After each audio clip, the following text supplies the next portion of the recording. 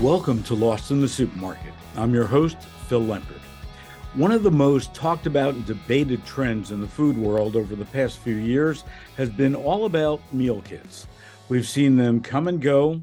We've been emailed offers to get up to 10 free meals. We've opened up the box and shook our heads in dismay at all the wasted packaging that it took to get these meals to us. Today, we get to the truth about this category. Jackie Keller is one of the visionaries who imagined meal kits as a solution back in 1987, decades before meal kits were a thing. She's going to tell us the truth and help us peer into the future.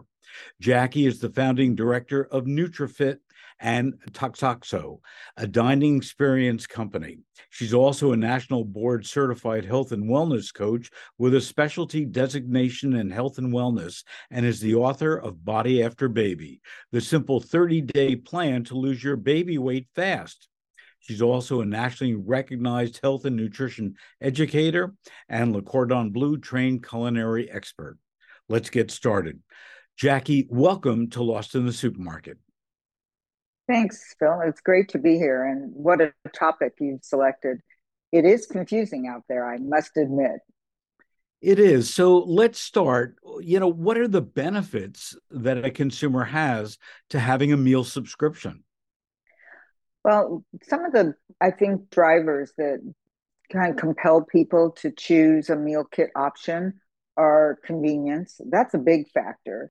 Um, while people enjoy cooking still, it's a little out of vogue. The pandemic kind of changed the dynamic of the cooking scene and the dining scene, but the trend has been for many years towards convenience, and I think that's still the primary driving factor for meal kits. Just simply avoiding having to shop and chop yourself.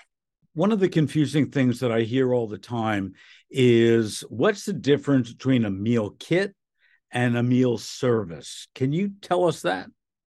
Yes, in a very simple terms, a meal service generally delivers fully prepared meals. A meal kit usually delivers the elements that are required to make up a meal, and you do the cooking yourself.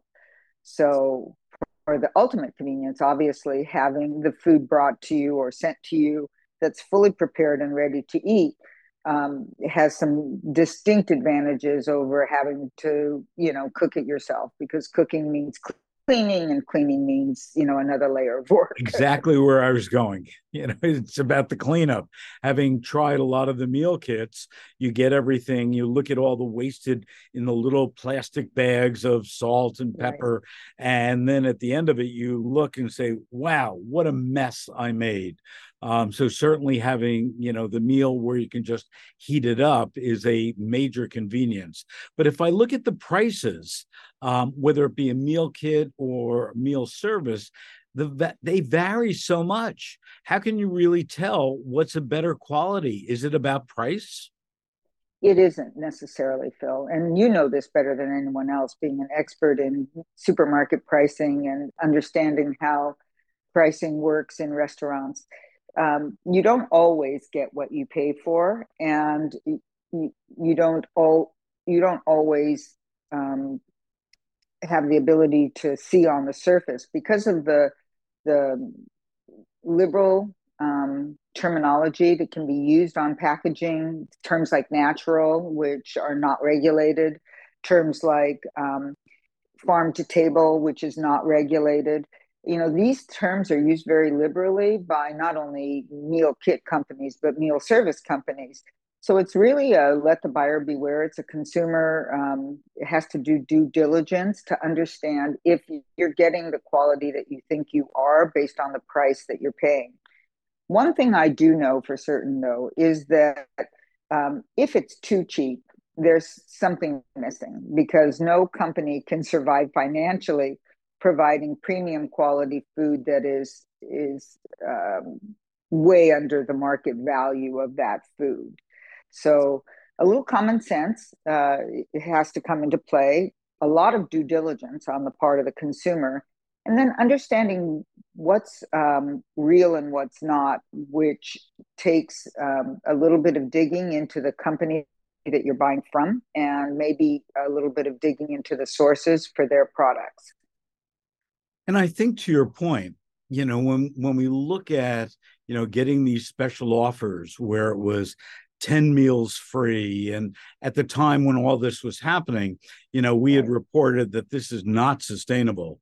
These companies are going to go out of business. And lo and behold, they've either gone out of business, been sold, or, or a mere sliver of themselves.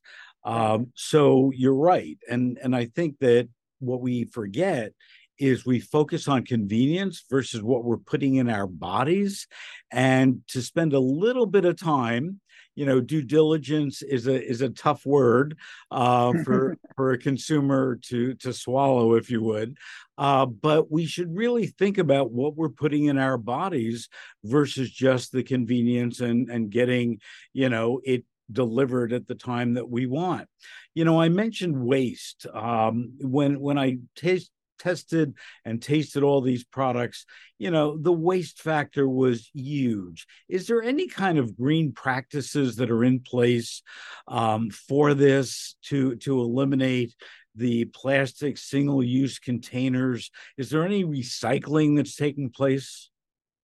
Good question, Phil. And I think you hit on two important topics. One is the health consideration, and I would venture to say that that's something, and perhaps we can get to it a little later in the discussion, because it's certainly a critical factor when you're looking at these options. But with respect to the green nature and the disposable nature of the products that you're sent, again, meal kits are wasteful. I mean, the packaging can never go back. It's not designed to be returned. It's not designed to be reused.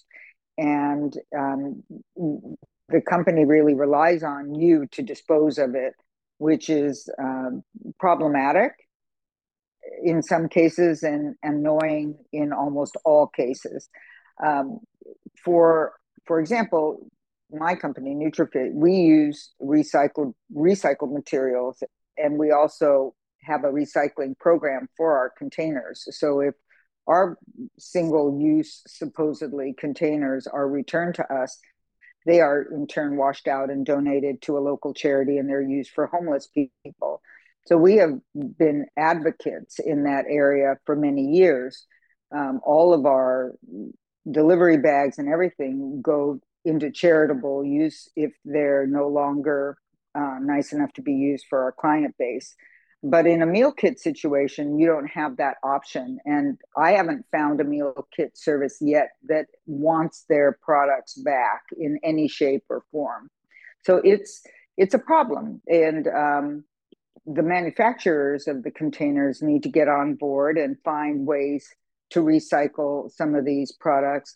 Or better yet, more companies need to do what NutriFit is doing, and that's convert to paper products and using things that are sent in recycled bottle boxes or green paper cups or things like that, rather than the plastic. Let's build on what you were talking about a moment ago about the health value of these meals, of the recipes, of the ingredients. How can a consumer tell what's really good for them versus something that's, just tastes good? Well, again, without encumbering the consumer with having to be a nutritionist or a dietitian, there's some basic parameters for healthy meals that I think we're all kind of generally aware of as consumers. We know that meals that are very high in fat, for example, are not particularly good for us, especially if they're high in saturated fats, which contribute to cancer and heart disease. We know that too much sodium in any meal for anybody is not good, regardless of your health status. As Americans, we have way too much sodium in our diet to begin with.